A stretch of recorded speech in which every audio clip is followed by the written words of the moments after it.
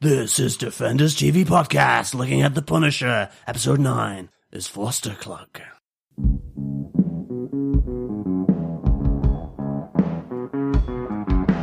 I hear a lot of people saying the blues, but I'm gonna tell you what the blues is. When you ain't got no money, you got the blues. When you ain't got no money. Welcome back, fellow Defenders. This is episode 9 of The Punisher Season 2, where we are looking at Flustercluck. And this is Defenders TV Podcast, episode 215. I am one of your hosts, John. And I'm your other host for this episode, Derek. Chris unfortunately can't join us. Had a bit of a flustercluck himself, so he couldn't be with us. This is going to get difficult. We're probably only going to say that word one more time because otherwise we're going to totally mess it up, aren't we? Exactly, but I think just to remind all our listeners that we will not have a flustercluck on this episode. We will be getting straight into our spoiler-filled review. But remember, first of all, get in contact with us if you have any thoughts on this season of The Punisher so far, or any particular episode. Please join us over on our Facebook group where you can leave messages over at our spoiler-filled discussion comments. Just head on over to facebook.com/groups/Defenders TV Podcast. And we have voicemails through our website at defenderstvpodcast.com. Just click on the right-hand side tab and leave 90 seconds of your thoughts about the Punisher Season 2. And of course, we have the traditional email. You can send any comments through to feedback@defenderstvpodcast.com. So we cannot wait to hear some of your thoughts, theories, and views on the Season 2 of Punisher. Yeah, we've already got some feedback on the final episode and on the full season as a whole. So if you want to send in your feedback for the final episode, just mark it season spoilers, something like that, and we'll read it out in our final episode. And make sure you do subscribe to the podcast. Our main podcast feed is on Defenders TV Podcast over on any good or evil podcast catcher service. Check them out. Just search for Defenders TV Podcast or pop to our website at defenderstvpodcast.com. Obviously, over the rest of this year, we're going to be covering other things like Captain Marvel, the next Marvel movie, obviously Avengers Endgame is coming up later on in the year as well, and we'll be finishing out Punisher and also Jessica Jones. When we get a release date for that, we will let you know, and we'll be covering it on the main feed as well. So. Yes, and like the two of us, if you cannot remember maybe what the other Marvel film is this year, the big one, it is, of course, Spider-Man.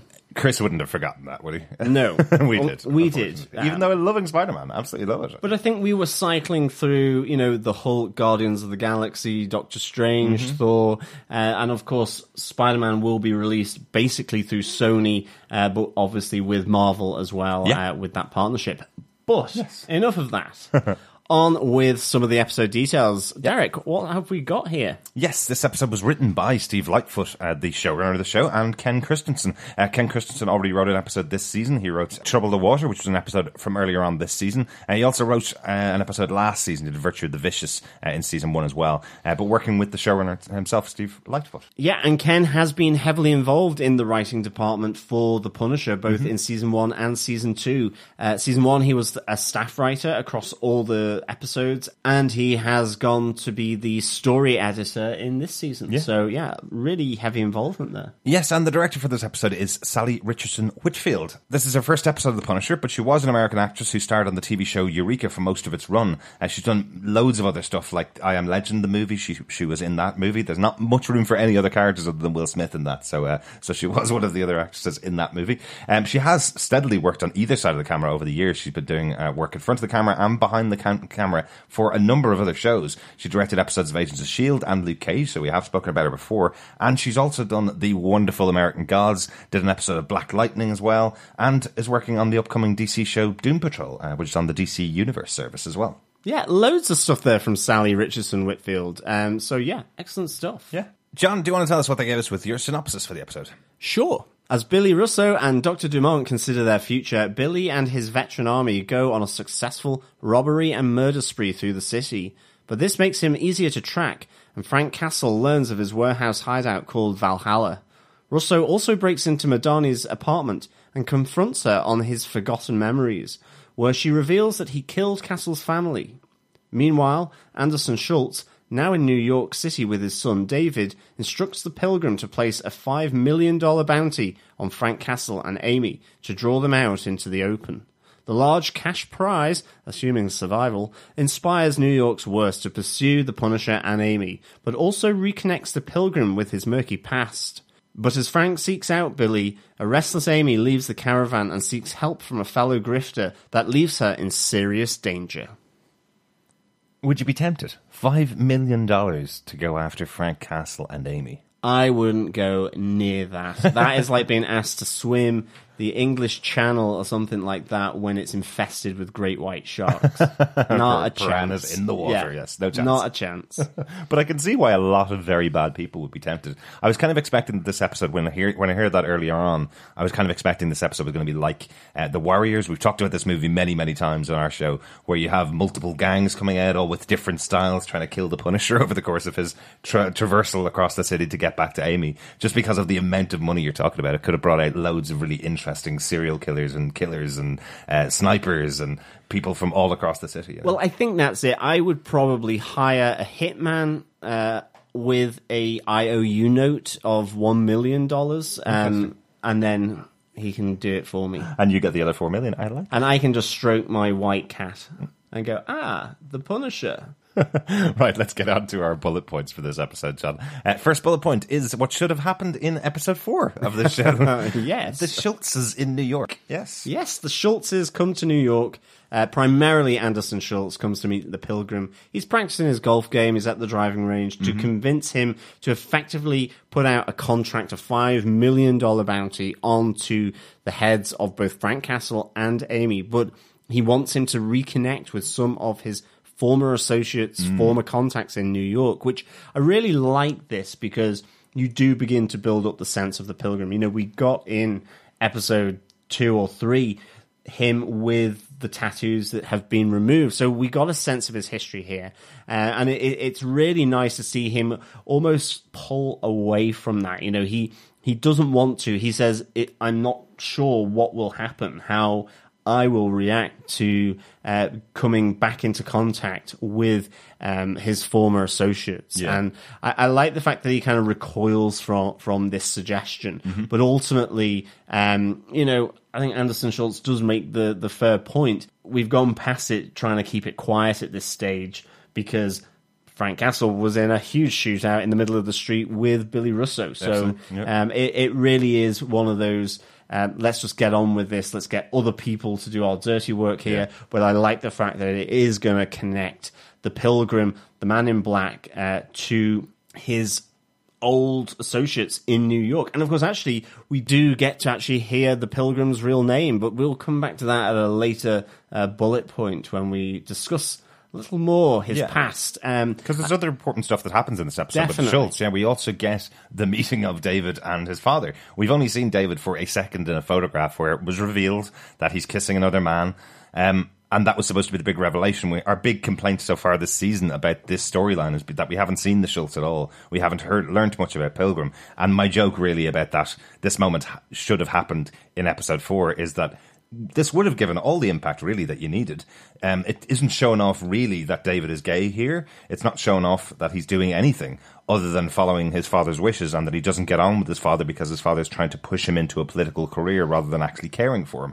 All of these things would have been important before finding out what it was that possibly they could have been blackmailed for. And why Pilgrim is in the city of New York to kill people on behalf of the Schultzes. Yeah, I mean, I think what's really good here is that there is the suggestion because, you know, later on we come back to Daddy Schultz practicing his golf game again, but with David there now. And, you know, he has a really bad shot and he blasphemes. He says, "Oh my God," you know, or "Oh God, oh damn." You get that really nice tense moment where David says, "What would the faithful say if they heard you swearing like that?" And he goes, "Well, you know, it's one of those things where there are some blasphemes that they can forgive, and then as he looks at his own son, there are others that they won't." It's a really interesting moment here because, again, you get the sense that, you know, David feels hemmed in by his dad. You know, he says, "You've always talked to me as though it is on the campaign trail, that this is about you trying to get me a wife. You know, it's more about party optics than it is about me, ultimately." So you have this really nice moment where you feel the isolation from his own family from David.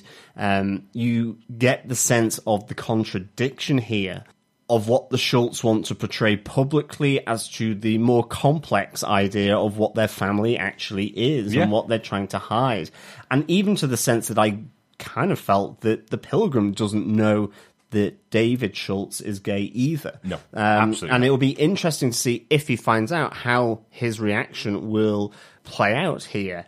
I think the other great thing is it has a really nice broader society discussion, which is, you know, David says to his dad, who's trying to get him to come back to their small little country hometown to connect with potential sponsors. I think he says, press the flesh with potential sponsors. And I mean, the interesting thing is David says, you know, the world has moved on, and you know, it's not going as shocking as it used to be, the fact that he is gay.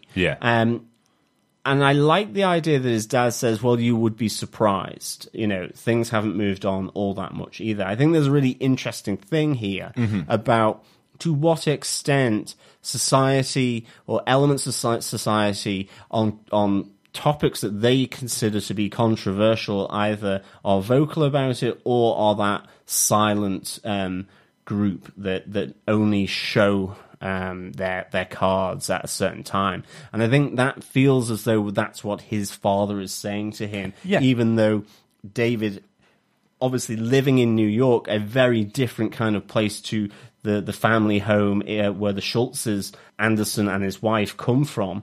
It's these two worlds that collide in different ways, and it's really interesting, I think. It is, absolutely. And again, just would have liked to seen it a little bit earlier, or would have liked to see some other stuff connected to it. Even if we had something like David going back to the town to do some of this pressing the flesh work, and then they have the conversation, you know? Definitely. If that had happened sometime earlier on in the season, that would have been great. Having it now is good, but it still feels like they haven't said a lot of things. David never once says he's gay, or he has a boyfriend, or he has a husband, or anything like that at all.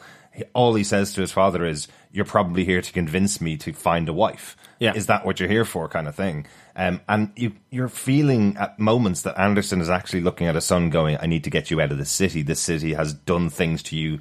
This city is causing you to be gay," almost. That kind of thing is in there, but it's not being said. It feels like he just needs to pull him out of the city. So there's two kind of contrasting pieces here. It feels like, you know, he possibly is caring for David, saying get him out of the city while Pilgrim does his work effectively, so there's no blame and there's no blowback on David while he's there, or it's get him out of the city that's corrupting my son. But David it feels like he ran away from his hometown to get here. Definitely. But it just feels, I don't know, there's a little bit of balancing that needed to be done for this whole piece about the Schultzes to matter more. And because it's coming at episode 9 now, it feels like, is it a little bit too late? It's definitely warranted and definitely needed. I love that little delusional moment in Anderson there, you know, where we have the whole conversation about blasphemy. He's absolutely right. You know, the whole community would not cast him out because he said Jesus Christ on the golf course. You know, they're not that bad.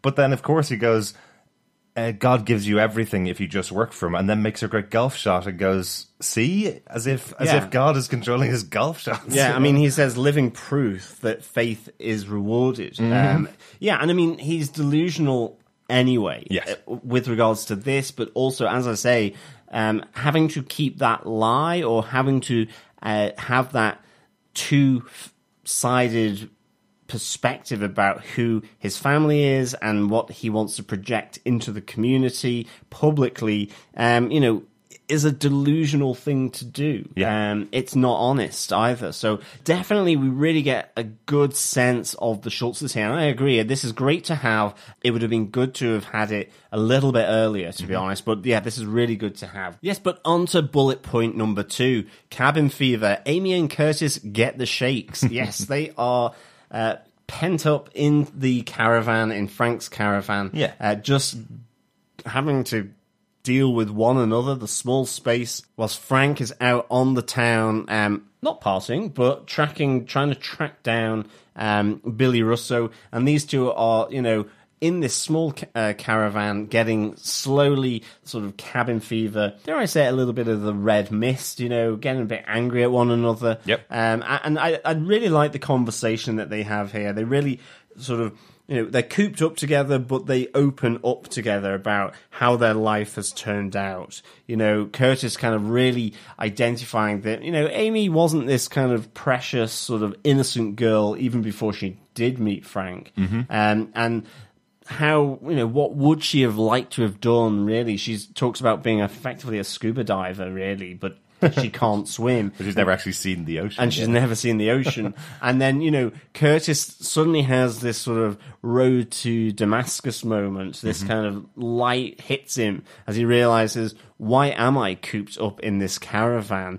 He's got his own apartment. He's allowed his new girlfriend to kind of slide on by because he's been, again, caught up with Frank and all this craziness that is playing out in Frank's life and Amy's life, and it's just pulled in like a tornado, Curtis. And, he realizes also that he's let down his veterans, that his veteran group are all kind of moving to work with Billy Russo, or a large portion of them, and that there are others there that needs his support, his guidance, and his help. Yeah, I like the fact that Curtis goes back to this group, and it wasn't for the reason that I thought originally when I'd watched the episode. I thought it was exactly as you were saying, John, that he's going back because he doesn't want to let them down, which is what he says to Amy.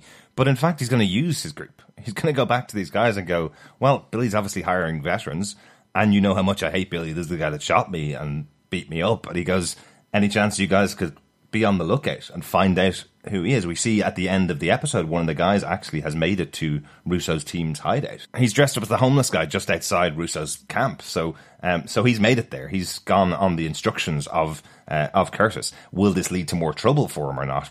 We don't know, but it's quite interesting that that's actually was Curtis's plan, was to get out and do this. But he's been left in charge of Amy. Amy's a young girl who's on her own, and he's been left in charge of taking care of her, because Frank always knew she was going to run. We saw that back in episode 1 and 2. This was a girl that he had to tie to a bed to make sure she didn't run away.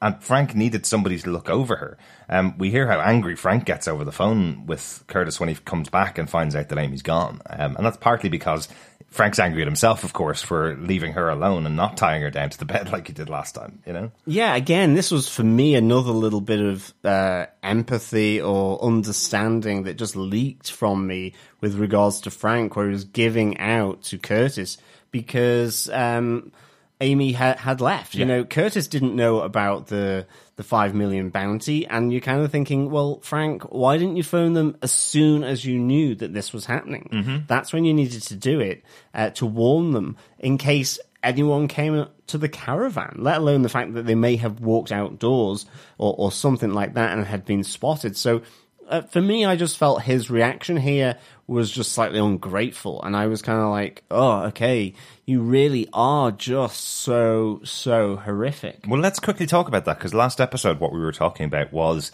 Frank going to the grave of his wife, Maria. And we were talking about that as shorthand for a way of saying that this is Frank resettling himself after going so violent that he pushed himself over the edge.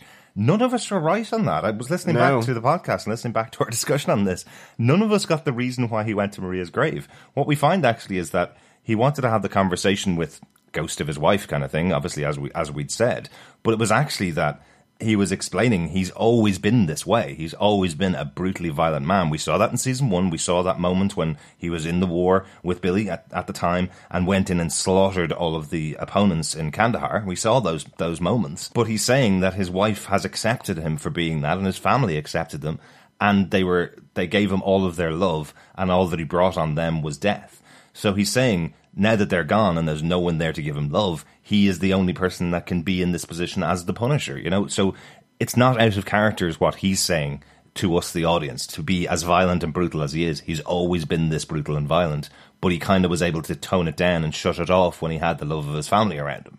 I think the only theory that we possibly got right on this, and I don't mean to blow my own trumpet, but it was probably me saying, I would fear for his wife and his kids' safety if Frank was around, because this was kind of basically saying, well, he was this person and he was this person around his family. And we can see how other families, Micro's family, or indeed, his social family of Curtis, of picking up Amy and trying to protect her, how it works out for them. And if not this family, probably the Schultz's family. Who knows what may happen to David? And he has no kind of idea that this is going on, or even maybe Anderson's wife. She may not know what machinations her husband is doing. Is she fully in on it? So this is kind of, I think for me, I was really shocked because it was like, oh, so you're using your dead wife to kind of justify, because you've had this conversation, which in reality is a conversation with yourself,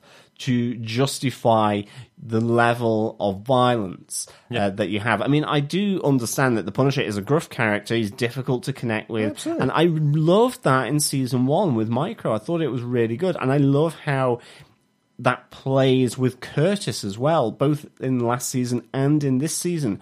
But there is something here where it just feels that it's too much for me that, again, he would have that conversation with Curtis and put it on Curtis, who ultimately does say, oh, yeah, I'm really sorry. But, he's been monitoring the airwaves on the CB radio with Amy. He's been looking after Amy. He helped to take down the sniper to protect. So he's helping Frank. And I just feel Frank, it's probably down to the fact that he knows he should have protected Amy or stayed with her, or he should have called before, and he's taking it out on Curtis ultimately. But I think when you couple it to that conversation by the graveside, which ultimately is, that's how I'm justifying how bad I am, is that apparently my dead wife is telling me that I've always been like this. Right. Which, no, you've just had that concoction yourself. No, I think his wife did know, and we did see flashbacks to them saying that in season 1 that they didn't have a perfect relationship, and he was argumentative with her as well. It wasn't always lovey-dovey and then she was murdered. They did have that bit of complexity in their relationship, which I thought was quite interesting back in season 1. But yeah, let's just talk about the other bit that comes out of this. As you mentioned, Curtis and Amy were monitoring the radio for broadcasts from Billy's gang, and they relay that they found a group that's on a job because Curtis hears one of the kind of call signs that they used to use in the army, so he knows it's this group that are going out and attacking people in the city. But this, again, feels like an unusual thing for Frank to do. He walks in, violent and aggressive as he has been all season, and kills every single person without interrogating even one of them. That just felt like a weird one for me. I know that he's now more headshot than leg shot most of the time, but he was there to get information on where Billy was and just killed every single person, then kind of went, oh, shoot, why did I do that? That doesn't feel like the Frank that we had last season or earlier on in this season. Again, it feels like Frank is completely losing control of his abilities again. I think I've said this already earlier on in another episode, but this is just another bit of underlining saying Frank's not as good as he used to be, almost. He's great at killing people, send him straight for somebody that you want killed, but he's not as good as he was in the past at the investigation side. No, definitely. Which seems weird. Yeah, it's... And maybe that's because Micro isn't there. There was a lot of that investigative stuff through, hacking into databases and stuff with Micro that maybe sent him down a particular way. Yeah. And I do remember, Micro was telling him not to kill people a couple of times in last season when he was going after army guys, saying, they're just like you, Frank. You can't kill everybody you walk through. So, again, we have Frank out on his own here with nobody to tell him don't kill everybody there. So maybe, he's messing up a little bit now. Yeah, possibly, because Amy's not there, and again, she was trying to keep him from killing everyone. Mm-hmm. Curtis stopped him from strangling Amy and shooting her in the head and the floor. Yeah, I mean, I like how it comes back to Jake here as well, because Curtis has, stopped Frank from basically killing Jake as well. Mm-hmm. And I do like that when Curtis connects back in with the veterans in his group, that they bring up Jake and it's like, did you see what they did to him? Yeah. And Curtis has to explain that. I think that's really good, that horrific kind of interrogation and brutalization of Jake, despite maybe, whether he was doing good or bad or whatever, has been called out, and to Curtis, you know, really, really nice, I think. Yeah. But ultimately, you know, whilst he's out tracking, he does find out about Valhalla and where Billy Russo's group is, where they're kind of partying. They're not really keeping things too much of a secret. But I think onto bullet point 3, speaking of Billy Russo, the monster inside Madani's apartment. This, for me, was absolutely the best thing about this episode for me. I absolutely loved Billy creeping into Madani's apartment and that confrontation between the two of them. Oh, yeah. Ultimately, both of these characters were so defiant. I love Madani really staring down Billy Russo, doing everything she can, effectively to get a spare weapon to kill him. Yeah. I loved how she was so defiant. You know, she tells it to him straight. You know, you went for status, power, and money, and you threw everyone that cared for you under the bus, which was Frank's family, and including Frank. And this is why you have this scarring. This is why he's after you. You know, there's no pussyfooting around here. Absolutely. Yeah. It's straight to the brutal truth of Billy Russo. I absolutely love the way she says this to Billy, because she's effectively saying to him, you want to know how you got those scars? You got them because Frank is punishing you. He is telling you that you needed to live the rest of your life with the ugliness that's on the inside that we found out about, that me and Frank found out about, with those marks on your face so you see the ugliness. I think Madani's effectively telling him, the only bad part about this is you lost your memory of what happened, so you can't feel the punishment that was given to you by Frank. You know, Billy completely twists that, as he will do all the time. We hear him kind of go, "Oh, but I'll still punish Frank for doing this to me." You know, it's very unusual that he's not taking this on board at all. He doesn't feel like he's in the wrong at all here. Yeah, I mean, he still doesn't remember it, Yeah. and I think as well, it's the fact that it's coming from Madani, and I love how he twists it back on her as well. I mean, this is really a power relationship, power play that he is trying to do here. And I think ultimately it does suggest an underlying badness that Madani has consistently said that he may have lost his memory. He may be struggling to understand what's going on. But in this moment, you see that underlying badness, I think, where he tries to use his sexual prowess, his former good looks, where he turns to Madani and says, "You must have really liked me, given how you are really attacking me here. Was it in this bedroom, in this bed? How did it go?" You know, he really plays at that, and you can see that twists at her, really, because she knows that it was that relationship that effectively unpicked everything, down to Stein's death, down to the whole thing that went down. Effectively, her getting a bullet in her head. Mm-hmm. You know, she was used and abused in effect. Yeah. And most of her flashbacks have been this notion of them, like in the shower, have been the dreams, the memories have been about him and her having intimate moments, and he uses that there and then, and I thought that was really, really interesting. But remember, they have mixed those, of course, with Madani knowing that she's been shot and beaten by him as well, so she's gotten both of those mixed together, the sex moments and the violent moments that they had, which is really interesting. Like, and as I say, Billy going back to Dumont and being really aggressive and angry again about the fact that Frank has turned on him. He's saying to her, "I couldn't possibly have done that because I loved his family so much, so this must all be Frank." You know, he just doesn't realize how awful a human being he was. You know, he still doesn't get that into his head at all.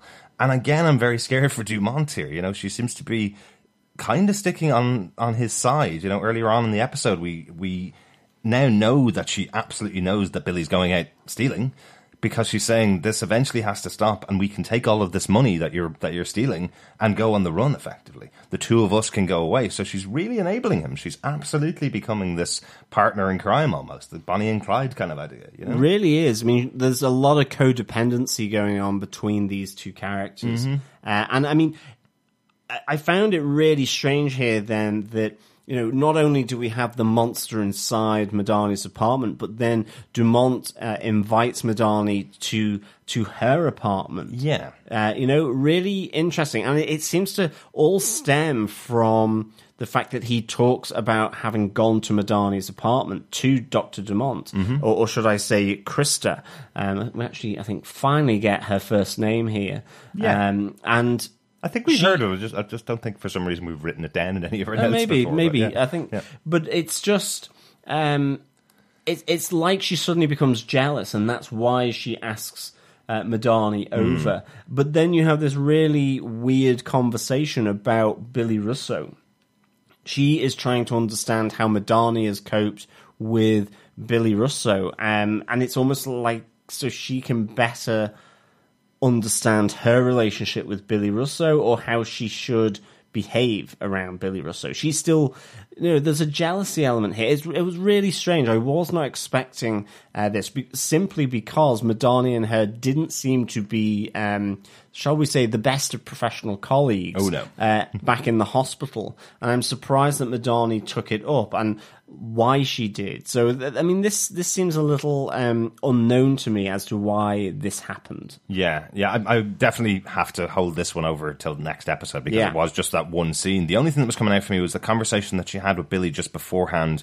Billy kind of indicates to her that Madani probably knows where Frank is, because she has worked with him in the past and they have got that relationship. Frank was there at the carousel when he got the scars. He knows that now, so it's very likely that they've stayed in touch. So I'm wondering if this was just DuPont's way of getting the information of Frank's whereabouts from Madani, possibly. Yeah, no, I think that is also another big reason here, is to find the whereabouts of Frank Castle. But I also did take it that there was a jealousy moment, a green-eyed monster type thing that came from Dumont because of him talking about Madani, and she was, I think she says to him something along the lines of, you still have strong memories of your time with Madani, and then she's calling her in, and it doesn't only stay on Frank Castle. It talks about Billy Russo, so I think she's trying to get two things out of this meeting. Yeah. And there's also that really quick reflex that you hear from Dumont when Dina's saying to her about Frank Castle, and she kind of goes, oh, Frank's so much worse than Billy. It's really this kind of moment where she has to defend her man if Madani is going to talk badly about him.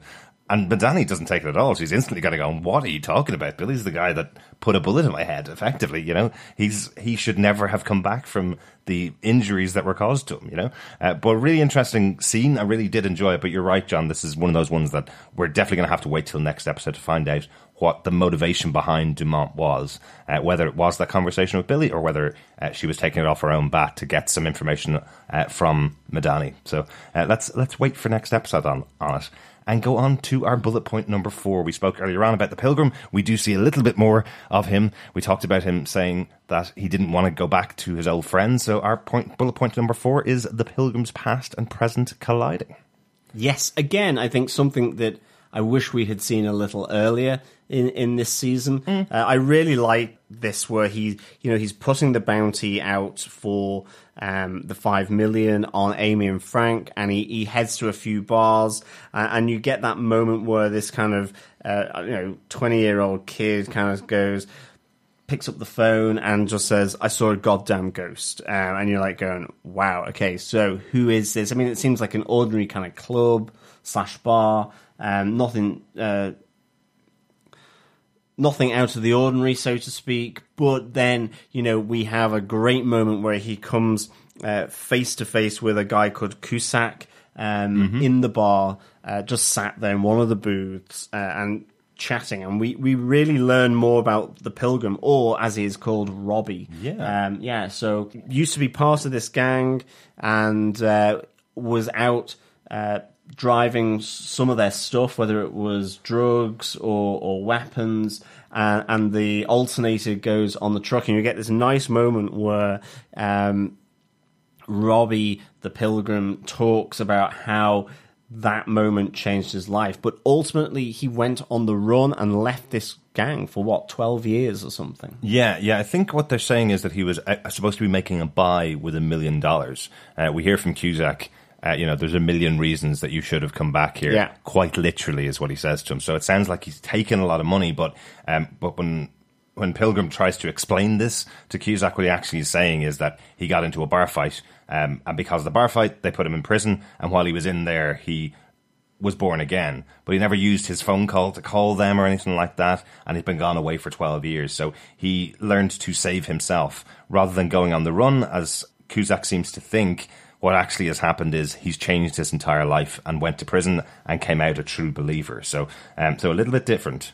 And what I thought was interesting was the reaction from Cusack was, we thought you were a true believer in our cause. Every single one of us used to follow you like you were the leader of this gang. Even though he's not, it's not indicated that he was the leader. It's more he was the one that was giving them their style of how they should be, their brutality, their... Yeah, he was the charismatic one. I think he talks about how he could always make a good speech to rouse the troops. Mm-hmm.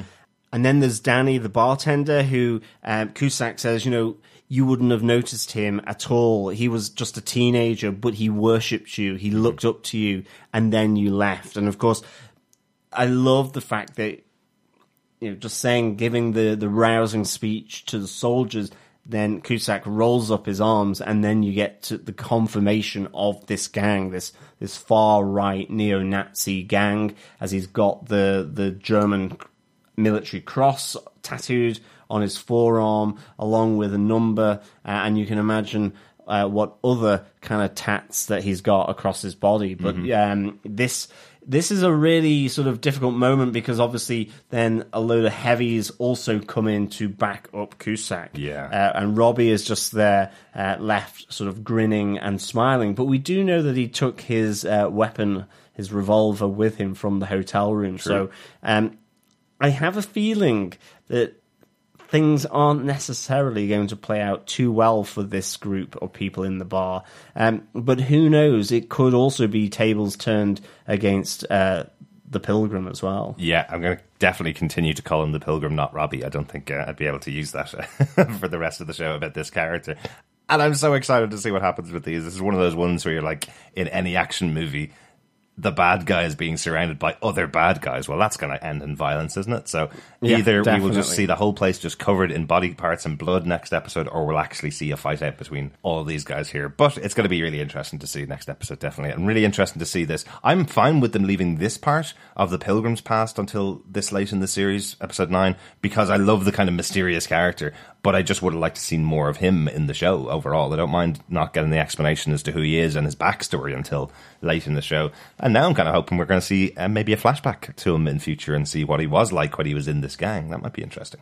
Yeah, that would be really cool. We haven't had our flashback episode this season yet, so let's see when that one comes. Let's get on to our final bullet point, John. Yes, bullet point 5. Frank tracks Billy and Amy. Yes, we mentioned that Frank has been tracking Billy. In fact, he turns a bit Batman-y here, I think, really. We have a moment where he's, as Derek had said, he's killed 3 people, and in the end he's had to go to the guy's phone to get the information because he's shot him dead. With the most interesting way of opening up his phone. Yes. I'm glad the guy didn't have facial recognition. He'd have to carry his head around on his belt or something. Well, yeah, exactly. It was just thumb. It was just his thumb. But he goes to this bar where he has identified this photo of a girl, and to begin with, I was like, how on earth did he know to go to that bar and to that pub? But her t-shirt in the picture has got the pub's name on it. Yeah. So he's gone there, he's found her, and he knows about Valhalla. He knows about this place. We've seen Curtis sending his vets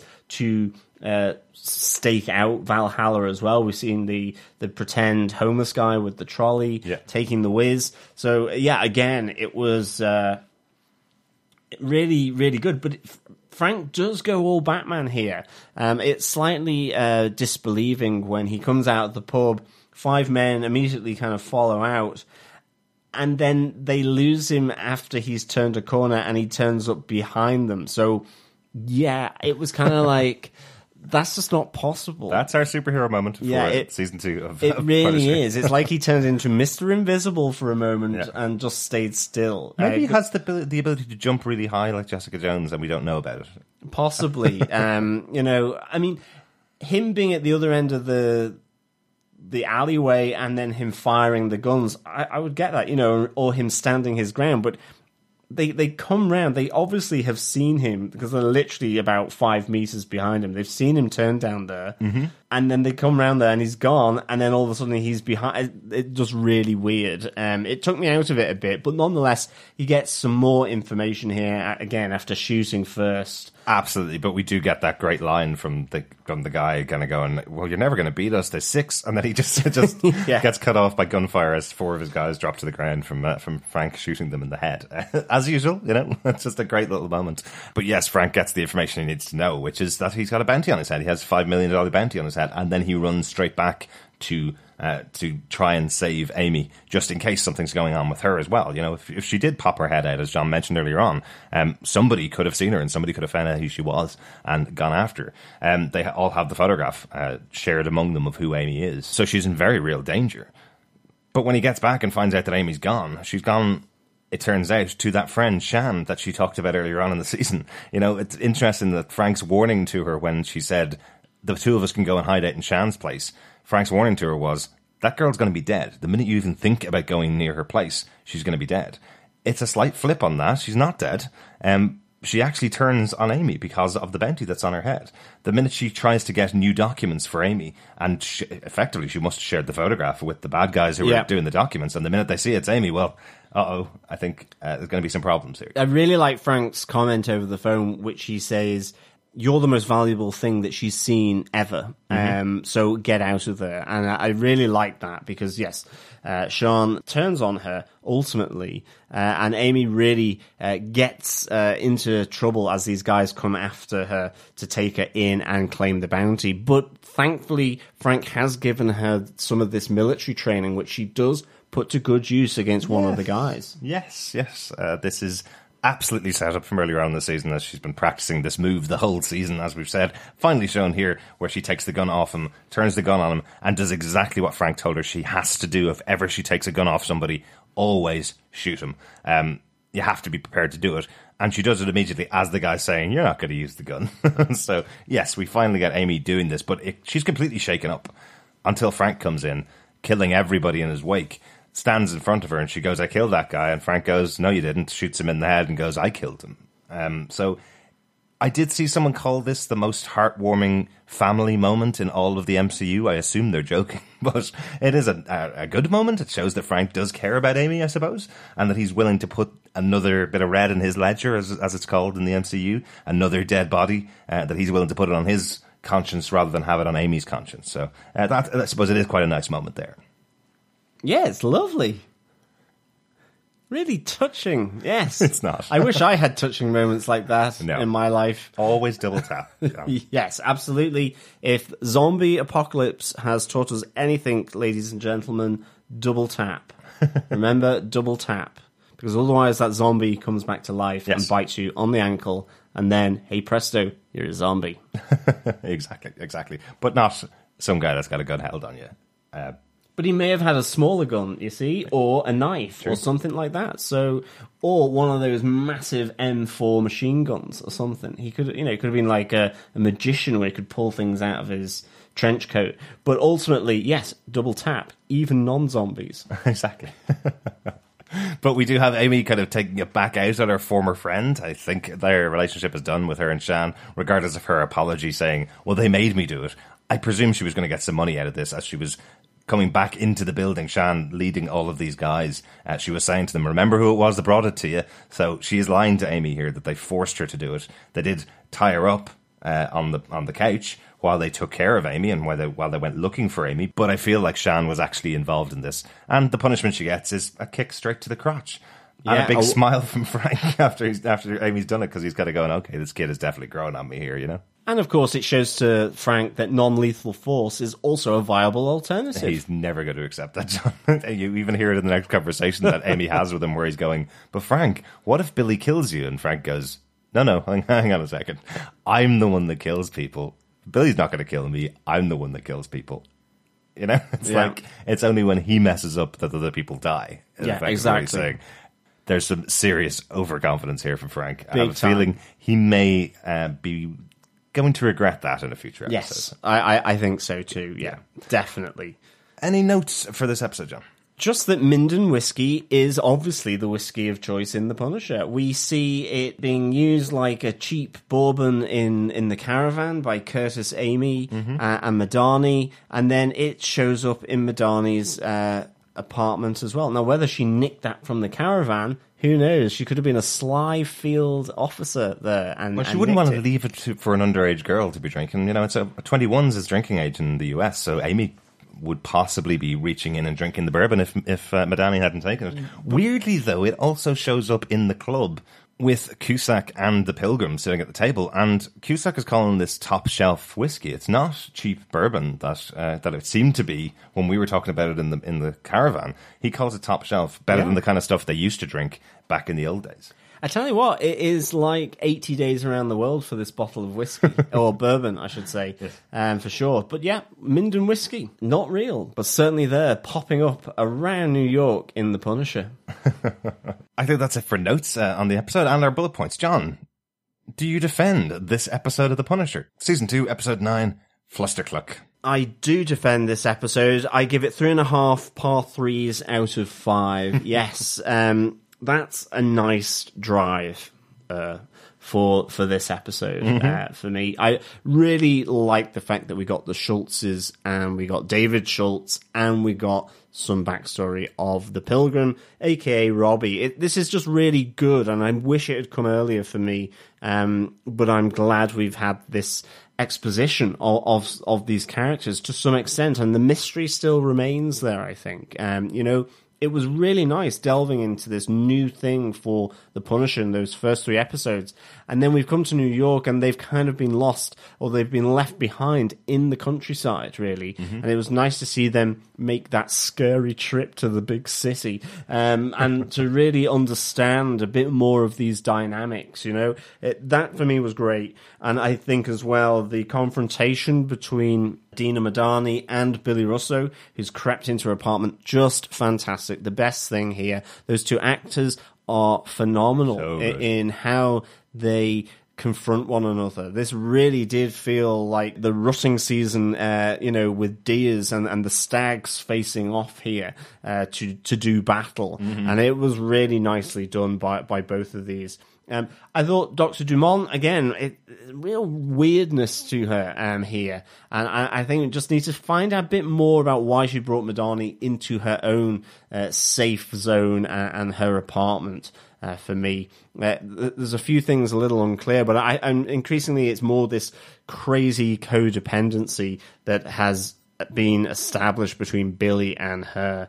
And then, with Amy and Curtis, again, that's feeding in to Frank's story. But I think for me, it was the Schultzes, the Pilgrim, and Russo and Madani here that made me defend this episode for sure. I thought they were really, really good elements to this episode. Derek, do you defend this episode of The Punisher, Flustercluck? Yeah, absolutely defend this episode. They're right on track here for me for this show. Really good episode. Absolutely needed that moment with for things to slow down a little bit and get a little bit of history on the Schultzes, as you mentioned, John. Still not a fan of Punisher, but I think that's where they're going this season. I don't think they want him to be seen as a hero, so I'm going to watch the rest of the season with that on my mind, because all I've been thinking for the last couple of episodes is how am I supposed to even like this guy because of the things he does. There are some fun moments in here from the violence side where you have Frank taking off the finger of the guy to open up the phone so he can get his information, and then casually just showing it off at the bar that he's got this finger in his hand, and then dunking it into the bar owner's drink as a tip, as he says. Fun little moments there. The gang that come upon Frank and say to him, "There's 6 of us here." Oh, not anymore. Yeah, exactly. Fun little moments, I suppose, in the violence there this time. So this is kind of the level that I want to see the show playing at when they go to their violence sides. But yes, definitely defend this episode. Excellent stuff. Well, with that, on to some feedback. We have some feedback on episode 9 that has come through from our Facebook group. Remember, you can head on over to facebook.com/groups/Defenders TV podcast, and you can leave any feedback or discussion points on any of the feedback spoiler posts that you want to on any of the episodes. Please head on over. But Kirsten Howe has provided some for episode 9. She goes, the guys following Frank out of the bar proved that acting and not monologuing is the way to diffuse the situation. Also, he proved that picking up a hitchhiker can actually have some real benefits. What is the point of Krista meeting with Madani? Is she completely insane? Maybe. Like she's proved so far, or is she finally coming back to Earth and doubting her recent romantic escapes? Having a girl-to-girl talk about their shared experience to really brighten your day, I suppose. Yeah. And finally, we begin the Pilgrim story after over half a season. Frank getting Amy out of trouble was fantastic. Amy's reaction to killing that man was very believable, and she used clusterfuck perfectly. Nice. Kristen finally says, I'm very much looking forward to seeing what Pilgrim does with the 30 guys surrounding him. I can't think this will end well for the masses. Thanks, Kristen, for that. Yeah, absolutely. I think with Krista Dumont, what is going on there? And I think we need to just see how that plays out in episode 10. Mm-hmm.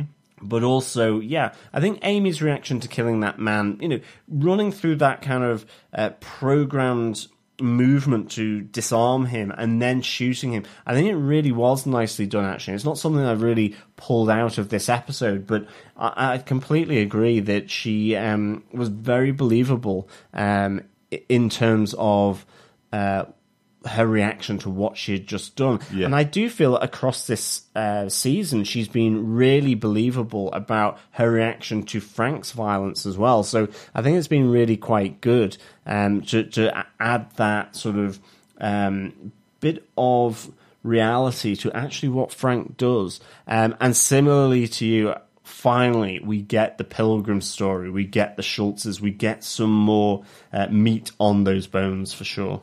Yeah, definitely, really, really needed to have that throughout this episode and throughout this season. A little bit more, as you said yourself, Kristen, having that a little earlier in the season would have been nicer. Yeah, definitely looking forward to the next episode where we'll hopefully see a bit more of the Pilgrim and what he does to those guys all around him. Thanks so much for that feedback, Kristen. Really good to hear from you. We also got a little bit of feedback from Bob Phillips on episode 8. He says, so it wasn't a very long car chase, but we did get a good bit. And we did get to see a bit more of the tortured mind of a crumbling FBI agent and the skillful cleanup and police investigation of a murderous bank robbery. I was a bit right. And we added to this that the vigil and the rousing speech of King Billy to his disciples of doom, the Jigsaw army grows. Yes. Bob has also taken to calling Madani the agent who shields. I like it.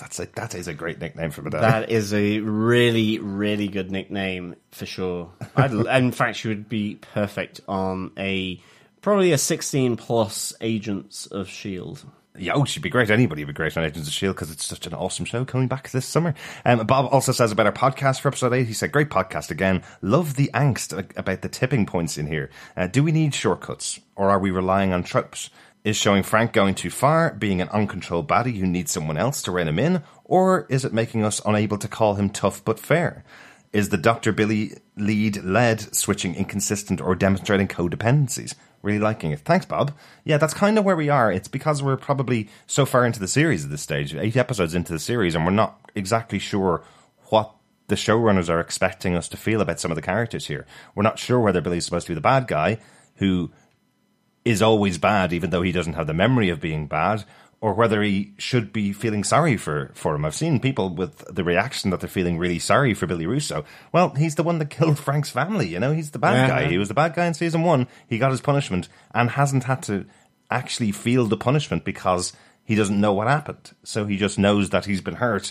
And in this episode, we hear that he still wants to go after Frank. So he's still the bad guy, right? So, but should we be feeling sorry for him? I'm not getting a Kingpin vibe from him still in episode 9. I'm not getting that vibe where I'm going, he had a difficult life and I feel a little bit sorry for how he grew up.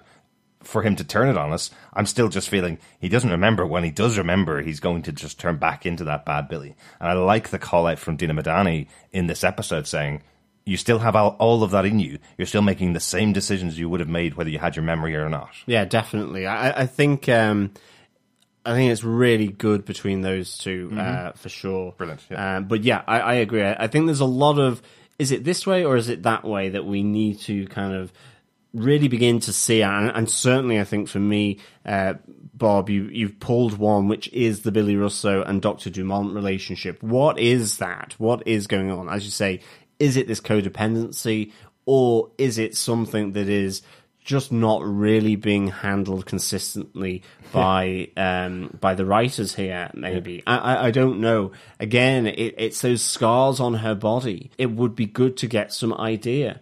I think this episode was when I first saw the folded American flag on her fireplace. And I was just wondering, is that hers, or was it her husband's, or something like that? Did she have a husband? Yeah. So are those scars actually from being out in battle or something? And that's why she can connect with Billy Russo, because of that experience in battle, in war. So it's kind of something I think that will be pulled out a bit more, and I really hope so. Yeah, and thanks again, Bob, for your feedback. Totally right, and very interesting ideas in here. Just one other thing that Kristen mentioned there in her feedback about having this conversation between Madani and Krista, and having Madani come over to Krista's apartment. Again, it's something that just popped into my head in this episode, in episode 9. After the visits that she was paying to Billy in hospital and her kidnapping him, we haven't actually seen her outside of her apartment at all. We mentioned it earlier on in the season, in like episode 4, episode 5, I think we mentioned that possibly she's agoraphobic, possibly that's the issue that she has, that she's dealing with. But at this stage, 9 episodes in, you would think she would have left her apartment at some stage, that she would have called Madani and said, I'll come out for a coffee and meet you, and we'll talk about this. Why is Madani coming to her apartment? Why is everything centered on Krista inside, indoors, or in her apartment? And why is she having this problem when she's looking out the window, that she's seeing the ground move away from her, like in Vertigo, something like that? That still hasn't been resolved, and they are definitely laying a trail here of her only being in her apartment for all of her scenes. Like, she's there all the time. We have Billy coming and going as he pleases, and she's always there when he wants to come back. It's not like she's got working hours from 9 to 5 at some other residence. She has people come and visit her to do their meetups with her, as we saw with Jake earlier on in the season, you know? So is there something bigger here that's happened since Billy kidnapped her and got out of the hospital with her? Which is quite interesting. Even though in this episode she talks about running away with Billy.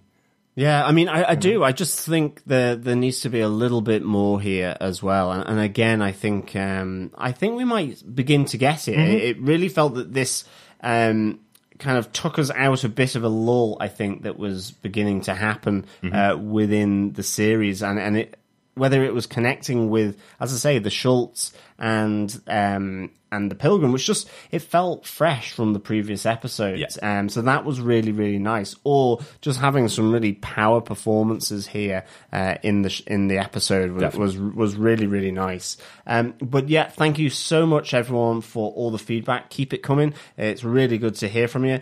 Remember that you can subscribe to the podcast at DefendersTVPodcast.com. You can connect with us on any punishing or pacifist podcast catchers. Nice. Apple Podcasts, Google Podcasts, Stitcher, or Spotify. Remember, share the podcast and share the love. Yes, fellow Defenders, thanks so much for listening. We'll be back next time with our episode 10 review of The Dark Hearts of Men, which is the next episode. Hopefully that'll be out on Friday. We're actually going to be away at that time, so we're really hopeful that we can get the episode out while we're away. It may just be a little bit later after that, but we will be recording it very soon. So make sure you stay subscribed to DefendersTVPodcast.com, and it will pop up as soon as we have it available. Thanks so much for listening. Talk to you again next time. Yeah, as always, fellow Defenders, it is a pleasure speaking with you. I'm going to try and find a flustering bottle of Minden Bourbon, and after I've found it, probably in Dina Madani's apartment, but I'll try not to sneak into it to get it. I will go straight to the door and ring the bell. And hopefully once the hangover has gone past, and yeah, we've managed to get back, we'll speak with you again shortly. Bye. Bye.